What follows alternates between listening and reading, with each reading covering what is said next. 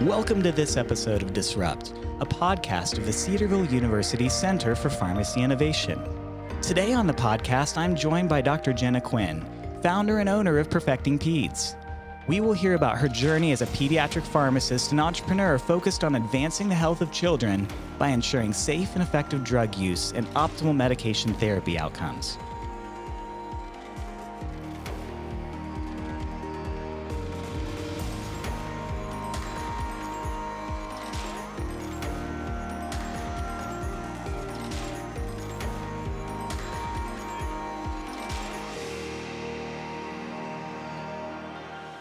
Welcome back to Disrupt. With all due respect to our other guests that we've had on the podcast, I might be most excited about today, and that's because we have a fellow pediatric pharmacist on the podcast with us today. So I am super excited to have Dr. Jena Quinn with us. Jena, welcome to the podcast. Yeah, welcome. Thank you, guys. Thank you for having me. And I'm very humbled that what you just said.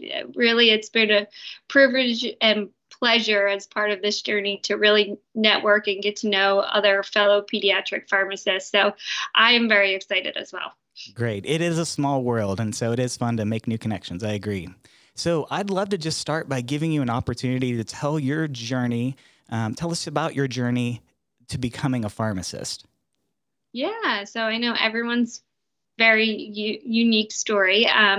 So my grandfather was a pharmacist, and he really is the reason why I had the courage, which we'll talk about, to start my business. But he was such an inspiration. So I always traditionally growing up loved science and math, and he was actually a pharmacist for, I don't even know how long, 40 years plus at GlaxoSmithKline.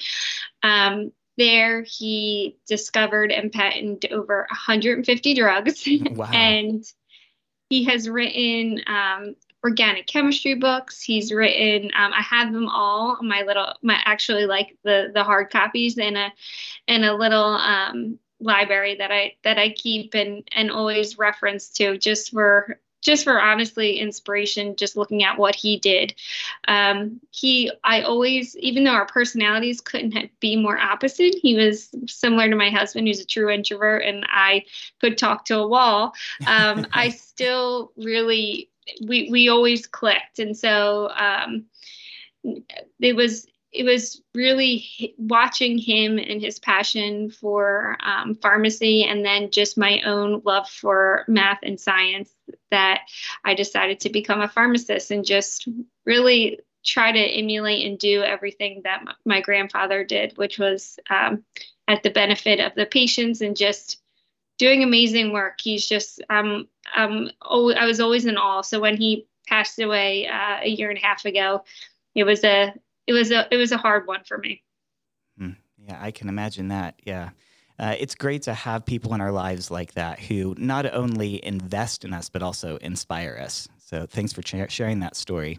Where did you do your pharmacy training and residency training? Yeah, so I'm from New Jersey, so I did and went to Rutgers. I did the 6-year program there. Graduated with my PharmD in 2012, and then in some ways, I'm like a little bit different than a lot of other pediatric trained pharmacists as far as residency. I only did 1 year. I did it at Jefferson University in Philadelphia, and I just did general.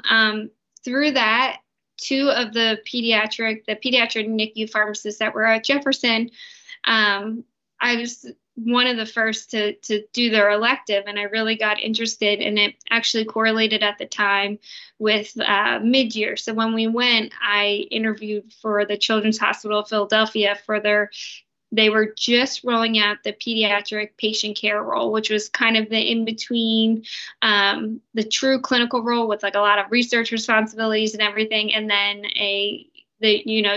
your usual pharmacist that's in the pharmacy, actually like compounding, mixing the drugs and checking them and doing all the dispensing roles. So I luckily got in there. I practiced there for 3 years and rotated in between all their different floors, which was awesome because it diversified what I got to see. And then fast forward 3 years, I started, oddly enough, where I was a technician throughout school at Cooper University. It's a children's hospital within an adult hospital. So very different type of practice. And I started their pediatric clinical pharmacist role there. And then I practiced there, and it grew grew a lot. I was the first pharmacist on the floor, first pharmacist rounding consistently, verifying orders. And so we were able to grow by three or four of us. And then I recently, probably about 6 months ago, finally just jumped all into my business, Perfecting Peds. So that's a little bit of my background. But I've always floated all around between NICU, PICU, Gen Peds, and various subspecialties within that. Yeah, that's a great segue into talking about Perfecting Peds. Before we go there, I just want to make a comment, and that's that there are so many pathways into pediatrics. I know that many of our students and others may think, well, you've got to do a PGY1 and a PGY2 in pediatrics, but the reality is there are a lot of opportunities for pharmacists to make a difference in the healthcare of kids. And it's not one size fits all. So there are many pathways to get there. Mine took a similar pathway as well. So for our listeners interested in peds, you can get there a lot of different ways. So that's great. So with that said, I'd love to now hear a little bit more about the story of Perfecting Peds. So when did you first get the itch to pursue this type of business idea? So honestly, a couple things. So I decided when my little one, I have three little girls. And so when my little one was a year, probably about 10 months, I realized that working full time in the hospital, working full time with no flexibility was not working for me personally. Like I loved pediatrics, I loved pharmacy, but I also wanted to be home with my daughter more. I realized I wasn't a stay-at-home mom, so part-time was great. I got the best of both worlds, and so to do that financially, I really didn't know what to do. So I actually just started to get into sales and do multi-level marketing. And it sounds silly, but it actually developed a lot of the strong characteristics that are my foundation for my entrepreneurial spirit. And I sold skincare for 3 years. So I did that and actually got pretty hype in the company. It was nice. I got all free things. Me and my husband traveled a lot. But with that opportunity, I realized a couple of things that you can take, if you're passionate about anything, right, you can take it and make it your own. And you don't always have to follow the rules. I think as a pharmacist, we are so like school kind of gears us up and makes us believe that you can only do hospital. Like there's three big ones, right? Or four. So, a fellowship, a residency in a hospital where you stay and practice in the hospital.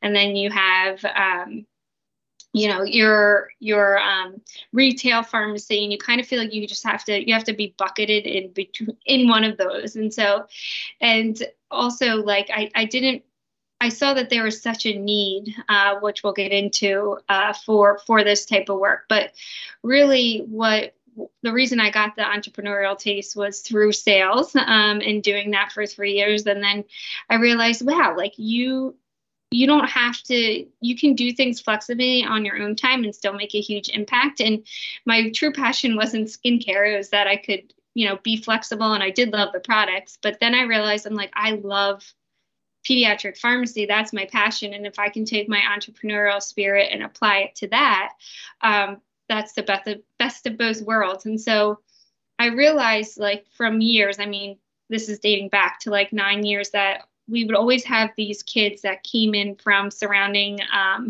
not necessarily hospital systems, but, long-term care, acute care rehab, medical daycare. So we had these children of medical complexities that when I would do a deep dive into their med review, I would always ask the question, who is looking at these meds? I always identified I want to stay politically correct, but room for medication management improvement.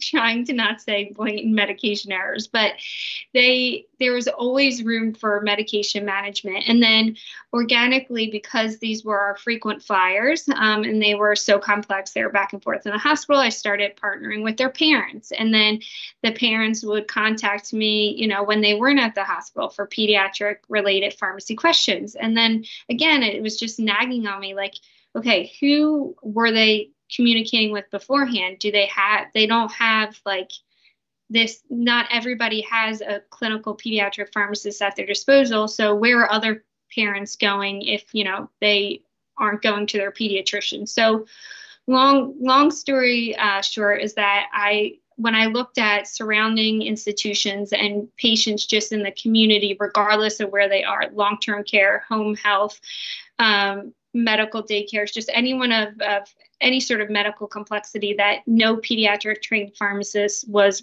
reviewing their meds. And that's really was the fuel to my fire as far as why I started my business, because quite frankly, there's a need. And as a pediatric pharmacist, we love our kids and we want to keep them safe. And so that's that need was, and that void and that taste of entrepreneurship previously was what fueled my business.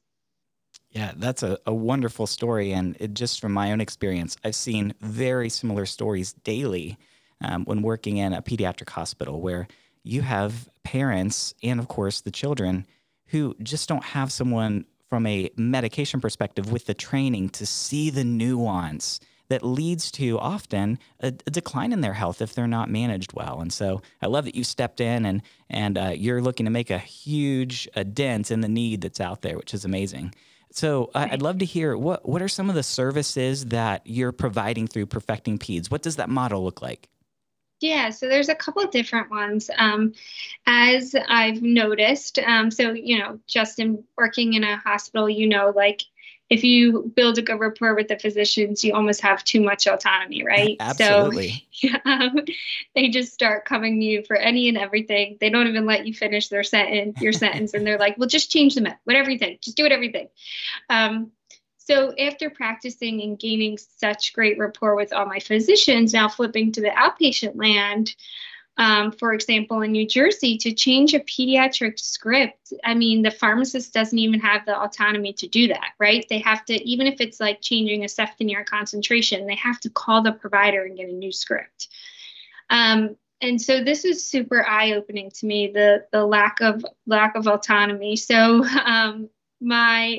I was kind of like, in how my various models are working was kind of just to get around the barriers to get the data we need to show that we are needed. So there's kind of two different buckets. There's a fee for, well, three.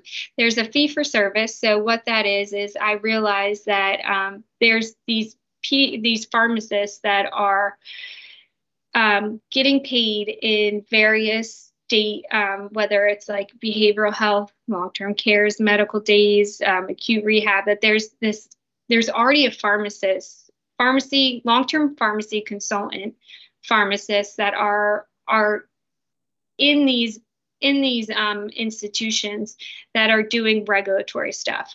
Regulatory meaning just they're checking expiration dates, they're checking med dates. And when I started digging and asking physicians that worked in those areas in the surrounding tri-state, they're like, oh, no, they're not clinical pharmacists. They just like come and do compliance stuff. And I'm like, wait, these pharmacists, this pharmacy company, I'm not even saying the pharmacists, because whoever the founder was, you set the precedent for what's happening. But so the states make a pharmacist come in and not do anything clinical, but just check expiration dates and like make sure that the narcotics are accounted for. They're like, yeah. And my mind was blown. So I'm like, these people already have the money and resources going towards a pharmacist. And I'm not going to call out any company names because there's a lot of pretty big long-term care pharmacies out there. And they have access to these charts, and they have access and really access to the sickest children. And there's no clinical work being done. And that was like, oh my God, I was like sick to my stomach. So what I did was I went around to every area in New Jersey that I knew that these pharmacists were, or the long-term cares were catering to. And I just said, hey, can I jump in? You can pay me the same amount because, as we'll get into, compensation for pharmacy is probably the biggest barrier. And I said, just pay me whatever you're paying them, and I will provide these services. So I kind of narrowed it down and tried to like encapsulate what my services are, and what now I'm lucky to have two technicians, an intern, and seven pharmacists on my team. But what this is we do a 13-step medication comprehensive med management review, and we have the steps written out. But the basics, right? Drug, making sure it's the right route, the right dose, the right frequency. And then we have our prior authorizations that we do, because we found that was something that was significantly delaying patient care when, the nurse from a pediatrician's office would call, or even from a long-term care, to do a prior auth. If it escalated to a peer-to-peer, sometimes the physician wasn't available. So we took that off them, and that was obviously like an easy service for us to provide to expedite that drug acquisition. We do pharmacogenomics. I know Justin and I were talking, but prior to the show going live, but we do it as a standard of care because all of our patients are Medicaid, and Medicaid covers 100% of the cost. So just before we jumped on the show, I was looking at two little guys, and I'm so happy we waited to get the PGX report back because we wanted to start an antipsychotic, risperidone, and it was like a no-go with his genes. So we're gonna, you pivot and you pick a new one, but PGX in general is just such a beautiful tool. And then we also offer education to providers and caregivers, and then a compliance tool called Med Action Plan to all parents that are obviously like in the community, whether that's home care or just someone that's being serviced via medical daycare. So we provide all those services, and as a business owner, I try not to ever put a timestamp on how long it takes for my pharmacist to do this, because specifically in the long-term care world, all the kids are G2 trach vent dependent on 20 to 30 medications. And so I know to do a good job, that first consult is going to take about 1 to 2 hours at least. So that's our fee for service model. And then we also have a private pay model. So what I realized was just from word of mouth. So I kind of took like a bunch of pilot patients to make sure there was a proof of concept, even though I knew there was. I just wanted to make sure, and I took a lot of them for free. And I was organically doing that over the years anyway. So I then, through just them sharing on Facebook, like, hey, we met this like unicorn of a pediatric pharmacist, because not a lot of people know we're available, right?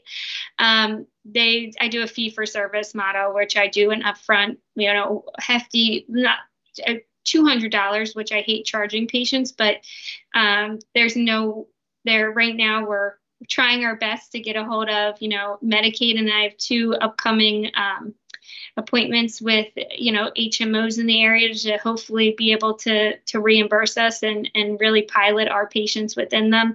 But and then we do a subscription-based model that we stay on call for the family, and they can contact us when they need it, which has worked out great. And then, unfortunately, in the tri-state where a lot of us are licensed, it's PA, Delaware, New Jersey. Those are the 2 big models that we're using. But then I started hooking up with a lead of the American Pharmacists Association, and we've now pinpoint and are launching in different states. The one that's the most that's going to be coming up the fastest is going to be Minnesota, but we're also exploring Colorado, California, Washington. So in those certain states, we have a little bit more leeway to bill. So we're getting strategic. So we get compensated for our services and then collect all this data, our intervention data, to then submit and show the insurance companies and other facilities like, here, this is what a pediatric trained pharmacist can do. But in our first 102 patients, we were able to have 1,200 interventions. And now we're going back and putting an ROI on that, because being business minded, my heart is always clinical. Like for me, I'm like, look what we saved all these children from all these things. But as you get into the business world and get high up to the C-suite, they care about the numbers. So that's important too, as we really think about expanding, perfecting Peds and making this really the standard of care for every medically complex child. Yeah, I love your vision there of making this the standard of care, and the fact that this just isn't an income for you. It's a passion. It's something that you No. want to do on behalf of the patients. And the sheer fact that you're trying to gather the data to share and tell the story so that others can then see the value speaks to that. So I think that's something that a lot of our listeners can learn from you about. Yeah, no, I don't care. I mean, my husband's going to have a heart attack because but I mean, and he does the finances, but it's such like I'm so dissociated from that because like I know in my heart, karma, and I know if I just keep going for the kids, eventually that income will come. And really what's important to me is making sure my staff's well taken care of, but also that, that the patients are taken care of. And if both of those things are happy, I'm happy or happening, I'm happy, because really this is why you become a pharmacist. And that's why I really didn't flourish in school, because I didn't have the big vision. I feel like you're just so stuck in the books and you're just heads down studying that like I didn't really appreciate as I was going, like the end goal is for this amazing person. And once you see what kind of clinical impact and just quality of care impact we can have for these patients, that's when I really started being like, oh my God, I love this. So if you're discouraged in school and listening and just being like, I hate studying, I don't like this, I don't feel like, I'm the best student in the world, that doesn't correlate at all to real life. Yeah, that's great advice. So you had mentioned you have multiple pharmacists and a couple of technicians, some interns working with you. So what does your team look like right now? Yeah, so we have, oh my God, my intern who is a Rutgers grad or Rutgers pharmacy student is amazing. So she really helps me from anything to, anything. I mean, I've asked her to help me put together, like make things like even down to, can you make this pretty and make it branded with Perfecting Peds? She does marketing stuff for me, but then she also does a lot of research. She really is driving a lot of our data collection, which is amazing. And I have her do my monthly newsletters, and then she also comes up with social media content with references attached and she's just fabulous. She's my big secret. And then I have 7 pharmacists on board, and they're all contractors. So it's like comes across as more PRN, which allows flexibility. So when I started this, like my vision, yes, was of course, for the children, but then also as I kind of sat down and thought about it, it's, what is this allowed me to do? And that's really be present in my kid's life and have a great work-life balance. So if I need to take off an hour or two to take my daughter to an appointment, I can. And so my goal is to build this flexibility while maintaining what you love. Really want to scale this so that, as many pediatric pharmacists that want in can have that too, because my daughter, Justin, you'll appreciate this because you're a Peds pharmacist, has had in 4 months, no, less than 4 months, in 3 months, had 4 ear infections. So resistant to Amox, Augmentin, Ceftonir. She had to go get IM, ceftriaxone shots.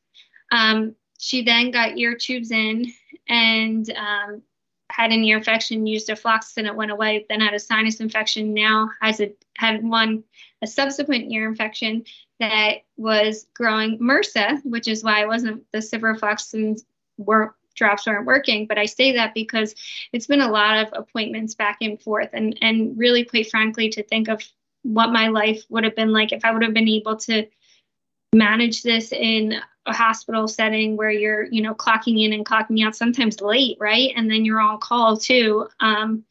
Yes, I'm working I'm putting in hard work and working crazy hours, but they're hours that I can build around my family. And so I think, I want to take what I've been able to feel in that flexibility, but also do what you love and expand that to as many Peds pharmacists as possible too.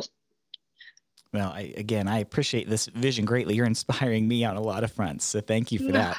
So Of course. I want to turn and talk a little bit about some of the patients. Of course, we want to be compliant with HIPAA, and we will be. But Yes. I know that you probably have many stories already of ways in which you've made a tremendous difference in the life of a child and their family. And being in pediatrics, I think one of the most rewarding things, aside from caring for the kids, is the thankfulness that parents express to you. There's nothing that a parent is more grateful for than investment from another person in their child. So I'd love to know, do you have a story or two that stick out in your mind of where you've been able to make a tremendous difference for a family? Yeah, I mean, I think the first, so when I kind of had this vision for years, just like kind of brewing, and it took my grandfather's death for me to be like him on his deathbed to be like, you can do great things, so go out there and do them. And so I was like, all right, like, I'm going to do this. And it's like crappy that sometimes that's what you need to propel you to really make big moves. But um, that was why I was like, okay, like I've been sitting on this, and I actually hadn't even shared it with them. And I was like, I'm gonna do this. So what essentially, I had this family that I had been working with, and I was like, hey, I always, the mom would always come in and out, and I asked her, I'm like, she was really having trouble with his behaviors. He was being straight cast frequently. I mean, he was like very medically complex, having high rates of seizures. And so, like, just doing a quick look at his meds, like, there was tons of drug interactions. And the first thing I did was take off the anticholinergic with the antipsychotic. And now he's magically peeing by himself when he was needing frequent straight casts. So mom was like, that first intervention, mom was like, oh my God, this is amazing. And then we did his pharmacogenomic test, and he was on an inappropriate antipsychotic. So then we rotated him over from olanzapine to risperidone, and he was then much less aggressive. He was having issues with his aggression with the home healthcare nurses. That dissipated. And then he was on this insanely unnecessarily complicated regimen. So I worked with mom to decrease or I should say increase the frequency, but really take his regimen and still, without altering the pharmacokinetics dynamics, make it a more reasonable schedule. So mom was only giving meds 3 times a day. They had it so, he was waking up at night to be given meds, and all those things, and really are something so easy to us, making a simpler regimen, identifying drug-drug interactions, using PGX tests to help guide therapy. But he was urinating by himself. His behaviors were completely different. He was like a different kid, and he was much calmer. And so, and then mom's quality of life improved because she wasn't, she was able to do things in between the med administrations instead of like literally thinking 5 to 6 times a day, oh my God, I have to give him his meds. So he was my first one, and she was so like appreciative, but also when I told her of my vision, like she was like, oh my God, you have to do it. Like she was just like my hype man. She's like, there's such a need, like Jena, you have to do this. So sharing it with her and hearing what her response was was what I think I needed at the time to be like, to get the courage to do it, because this is just one patient.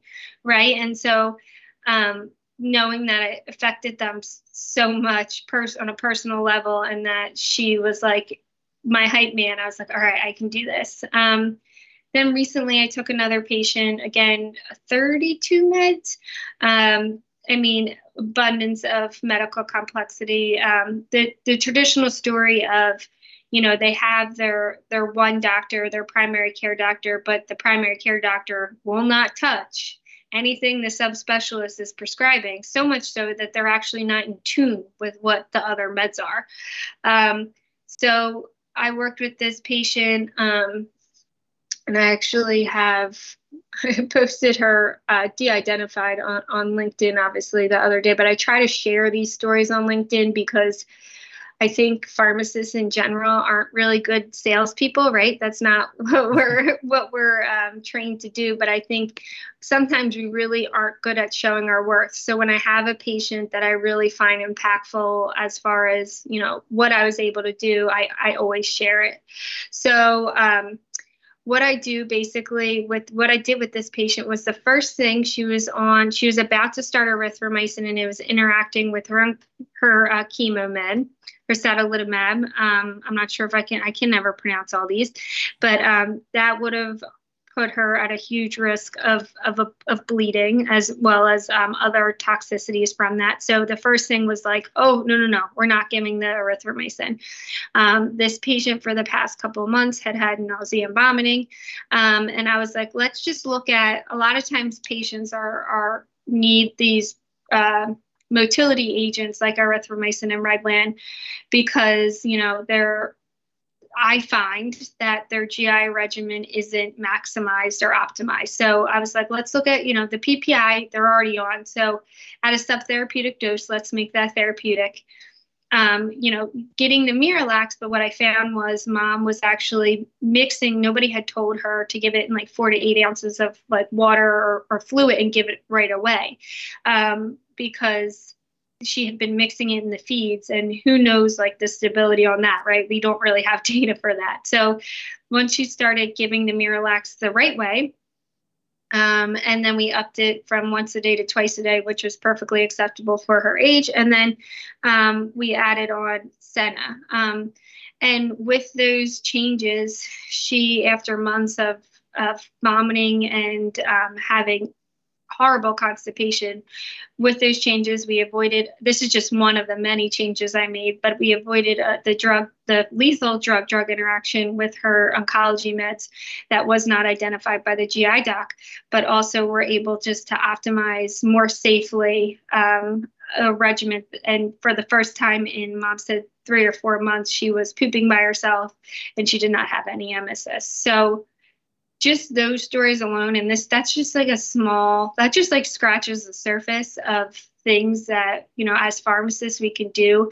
And it's not even necessarily that I want us to be recognized as providers, but I want, my ultimate goal is to have insurance companies partner up with us and give these patients to us, and then we work with the families and make them their quality of life better. But I think physicians, OT, PT, all those various professions have been recognized for their value, and I think that we're wildly undervalued. So my push is to have us at the forefront to show what we can do, and then have those uncomfortable conversations of, okay, well, now we need to be compensated, because we really are making huge changes and quality of life changes for these pediatric patients.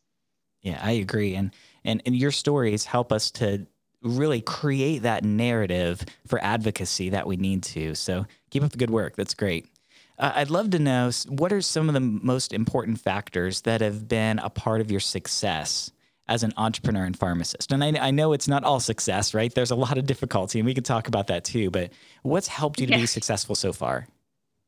I think just honestly, mindset. Like I said, I learned a few things. I learned that mindset's so important in sales, but also just for, I have had actually probably the worst in pharmacy school, but long-standing history of anxiety, OCD, and panic attacks. And so I learned at a really young age, at like 13 or 14, that a lot of this can be managed with mindset, mindfulness, deep breathing, cognitive behavioral therapy. So luckily I had amazing parents that got me super involved in that. And so I would always been very in tune with, if I was going down like a dark avenue, or, my thoughts weren't positive, that I could kind of reset them and take a time out. And I think that's something that pharmacy school, I think they're getting better at, but I think in general, it's such a huge, where our mindset is so impactful on what we can do, not only for ourselves, and for others. And especially as a mother, I want to make sure that, I keep that in check so that I can be the best mother possible to my daughters. And so mindset and just constantly working on that. So, eating right, working out, and then also doing mindfulness, cognitive behavioral therapy. Those are all really things that keep me on track as an entrepreneur. And then my daughters, right? So I always thought I'd have three girls or three boys, and I have three girls. So I'm quite the tomboy. So having three girls was quite the shock. And so really, I think, God gave me those three girls because he wanted me to show them what's possible being a woman, and not that we can do it all, because we can't. And so I think that's part of my entrepreneurial journey is, I have an amazing nanny that helps me. I have a really supportive husband that does a lot of cleaning, and he does all the groceries, he does all the laundry, and my girls see that. And so I think really setting the stage for them to be like, you can do big things, and you can have your dreams, and never be scared to ask other people for help, because I never want to set the precedent that you have to do it all. And so I think all those things collaboratively have helped me in my entrepreneurial journey. On the days, especially when it's hard, I just look at my girls and think like, well, I want to show them what's possible. And if they have big dreams to help, children one day, I want to make sure I show by example. Yeah, I appreciate that mindset. It just is so important for us, and everyone that's listening, pay attention. Mindset matters, right? Oh, yes, not taught in school, but I always thank God that I had so much struggles with anxiety and panic attacks, because it really shed light on my need to. It's a continuous work in progress, right? So if I don't do the things that really help me, which is working out and meditating and taking my anxiety meds, then I can't function to my max capacity and be the best person I can. And so the stress that you feel in pharmacy school and as a pharmacist, I just think that mindset and that wellness is even more important than for anybody else. Yeah, that's great. So I'd love to transition back to the flip side of what keeps you going, and instead ask about some of the challenges. You mentioned reimbursement is one of the biggest ones, right? What are some of those other challenges that you faced with getting perfecting Peds off the ground, and how are you overcoming those? Yeah, so I think it's learning how to pivot, because it has not been easy. So like, okay, an example of the long-term care.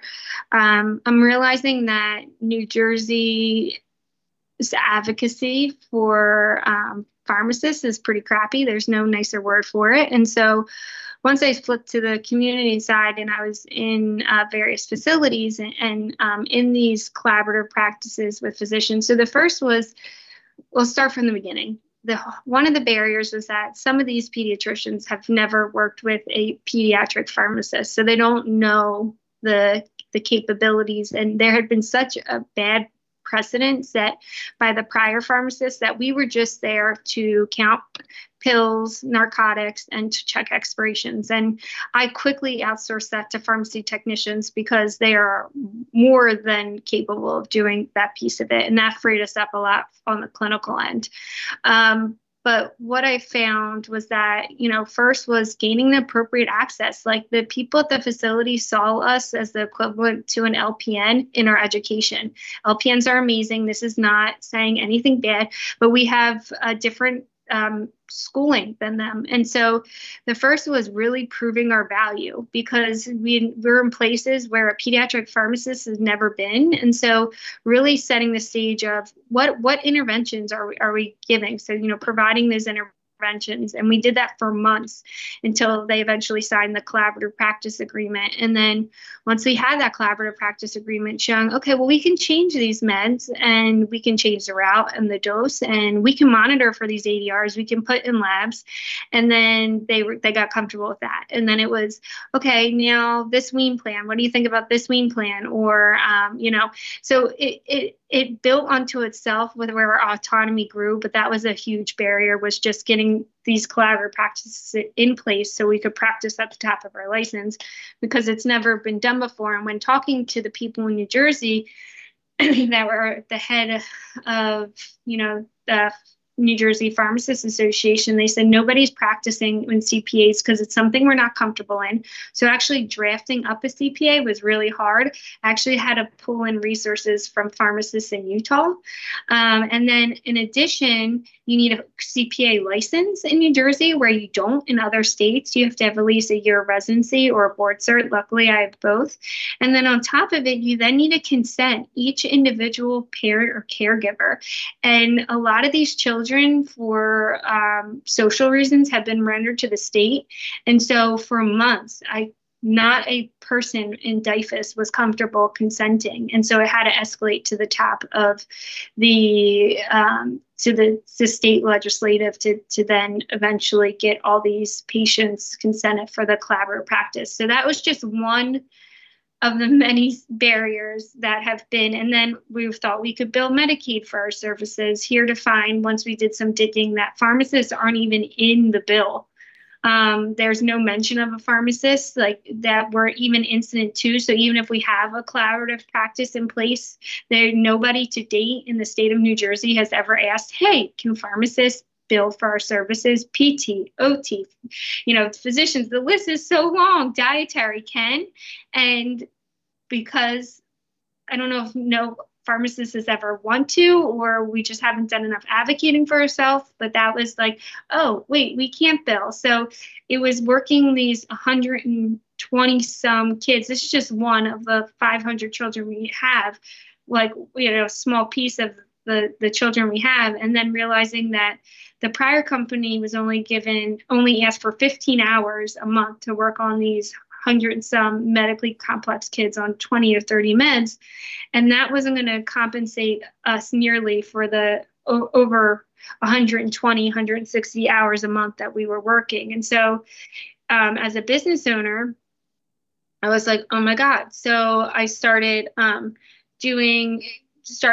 again, getting creative. I'm launching parenting courses to help parents, give them the most medical, reliable information there is. I'm doing subscription-based plans so that parents can have us on call.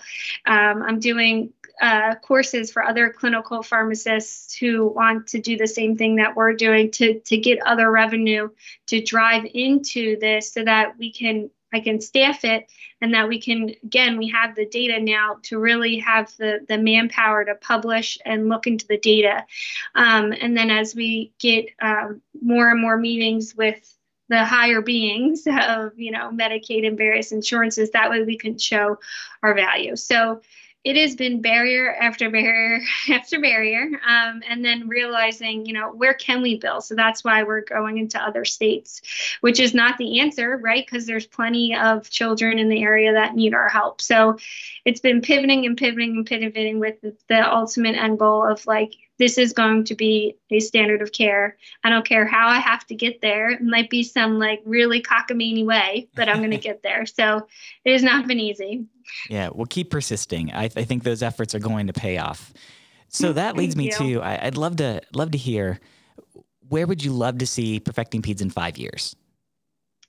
My goal is 10 years to be in all 50 states. And my vision in 5 years is to have these contracts with HMOs, insurance plans, because when I thought, when I first started, I was like, smaller vision, just New Jersey, right? Because there's plenty of patients. And then what I realized was that, and I actually reached out to him, that this guy out in Florida, he has, it's called Aspen RX. Have you ever heard of it, Justin? I have, yeah. Okay, so I reached out to their CEO, David Medinoff, and was just like, will you take a meeting with me? Like, I'm truly inspired what you're doing. I want to emulate your model. And just in the fact that, the insurance companies partner them with pharmacists and they provide MTM. Now, my model would definitely be different, but it was more to like pick his brain on how he got these contracts. And he was so gracious and met with me. But it really opened my eyes to like, oh, wow, this can be done. It's being done. And what I noticed is that the geriatric and the adult population are way farther ahead of us as far as their access to pharmacists just by their end, right? Like we're pediatric pharmacists. There's not a lot of us. That's true. There's enough of us to make a huge difference, but compared to adult and geriatric trained, we're smaller subpopulation. But I would ultimately love for the insurance company, because they have access to all the patient information, say, okay, this patient has 2 or more chronic disease states. This patient has 5 or more meds. Here's this amazing pediatric pharmacist from Perfecting Peds. They're going to give you all of our services. They're going to work with your providers and the family to optimize your care plan. And we're going to follow you basically at a cadence of their complexity. So if it's a really complex kid, maybe we check in monthly in the beginning. If it's someone who we don't foresee a lot of issues with, then maybe every 3 months or every 6 months. And so really built in what I've kind of done with my other patients based off of their complexity is the cadence that we follow them. And so really just having that resource that we know so many parents need. And obviously my long-term vision will be accessible as an on-call service to parents, because even yesterday someone messaged me and was like, my kid, it won't take, just stupid things, Augmentin, what do you recommend?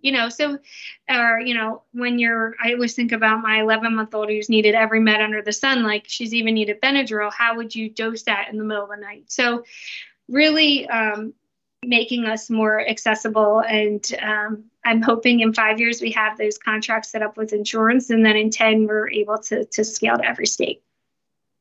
Well, let's pray that vision becomes a reality. I love where you're going with it. So as we wind down, just a couple more questions here. Yeah. What advice would you have for students or currently practicing pharmacists who have an idea, but they don't know where to start? How do they embrace innovation and entrepreneurship? I think just partnering up, like the first step, even in sales, was I always had and I didn't care what the price was. I think having a business coach is so important. So I had somebody before when I was doing direct sales, and she was fabulous. She taught me a ton of mindset. And then she actually was the one who really looked at me and said, when I was thinking about quitting the hospital, for a change that I needed. And she actually pulled out of me my business idea because I really hadn't shared it with anybody. I'd always just had it, built in deep, knew I wanted to do it, but I just kind of dismissed myself as being able to actually pull it off. And then when I first started too, I reached out to Jamie Wilkie, who's big in just advocacy, pharmacy coaching, pharmacy business, and said at that time she wasn't even taking one-on-one, and I don't even know if she is now, but taking one-on-one clients. And I just said to her, I'm like, I need to learn from you. I'll pay you, obviously, but I really need to learn, how you've built this, how you've made such a positive impact in the PGX world. I want to take what you've done and I want to do it in Peds. And so, we partner up on projects now. So she's become, really a reason for my success. And so, partnering up and pairing with somebody that's 20 steps ahead of you, asking for that mentorship is really the first step, because they'll be able to help you. Like I didn't know how to set up a business contract or buy an LLC, or what legal things need to go into it, or I suck at research. I never did research because I was always in more in the verifying orders, and I would do protocols and stuff, but I had a colleague that was affiliated with the university who I would help her with research, but I was never running it. And so really partnering with someone that's where you want to be, and just asking that sometimes intimidating question, hey, could I learn from you? However that looks like. That's great advice. And Jena, I just want to finish by saying thank you so much for telling your story and inspiring lots of people to do similar things. And as we end, if listeners wanted to learn more about the great work you're doing at Perfecting Peds, what are some ways in which they can connect with you and the work you're doing? Yeah, so I'm really present on LinkedIn. Again, that's probably if you're active on any platform, just personally and professionally, that's an awesome platform to be active on. You can follow us. We have our page, Perfecting Peds, on LinkedIn. We also have my own personal page on Instagram, which is Perfecting Peds, which we're working on, thank God, with my students, standardizing and just getting out content, reliable content as it regards to pediatrics daily. And then it's perfecting_Peds. And then my own personal Facebook page, Jena Quinn, Jena, Quinn, Quinn. And then also on Facebook, we have our Perfecting Peds page. There's also the Perfecting Peds website. So literally just Google Perfecting Peds. It will come up. That shares all of our services that are available, and also has a chat function if you want to get a hold of us. Many ways. Well, Jena, thank you so much again for coming on to the podcast. We're thankful for you telling your story, and all the best as you continue changing lives and all the kids that you get to touch. So good work. Thank you, Justin. It was a true pleasure. You have been listening to Disrupt, a podcast from the Cedarville University Center for Pharmacy Innovation. If you enjoyed listening today, please subscribe and share this podcast with others. Thanks for listening.